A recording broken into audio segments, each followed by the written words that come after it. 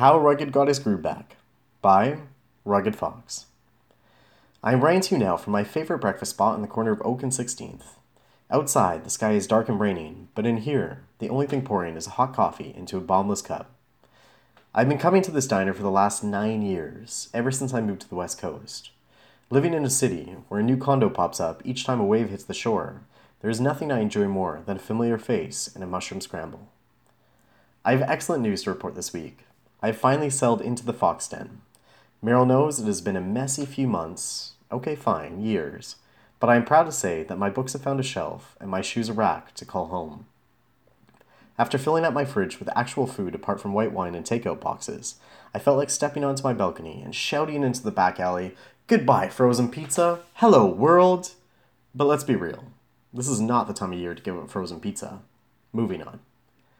Now that I've been sober for 10 minutes, thank you January, I'm starting to dig myself out of the creative rut I have found myself in for the better part of a long time. The other morning, I dusted off the cover to a self-help book I abandoned years ago called Coaching the Artist Within. Lying in bed with coffee, motivation, and a slight hangover, I felt like the picture of success after completing the first exercise within 10 minutes. All I had to do was tell myself that I matter, which I did. Then I rewarded myself with the latest episode of This Is Us. Thank Meryl, for a word count is not the only fruit that has returned to my life as of late. These days, the Fox Den is not only exploding with creativity, but also gentlemen callers. Talk about a relief. I would never admit it out loud, but for a while there, I was seriously concerned my sex drive had gone out the window with my metabolism and hairline. But as it turns out, I was simply on sabbatical.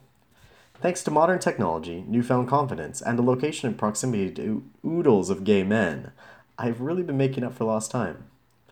While I will spare you the details because my Uncle Curt is reading this, I will share with you one observation I have made about dating in the West End. When it comes to meeting men, if you are looking to schedule a date at 2 o'clock in the morning, any night of the week, no problem. Take your pick. But try, even for a second, to meet a man for coffee or a glass of wine at a more civilized hour, and forget about it. Better luck next time. If I were to consider myself an investigative journalist on this affair, I'd venture to say that Grindr does not sell sex, the possibility of love, or even basic human connection. What Grindr sells is relief from loneliness that is oftentimes quick, temporary, or just plain make-believe. Of course, I still have a long way to go before I can publish any of these findings, but for now I can tell you one thing is clear. Lonely or not, the fox has got his groove back. And he needs more coffee. Too many late nights.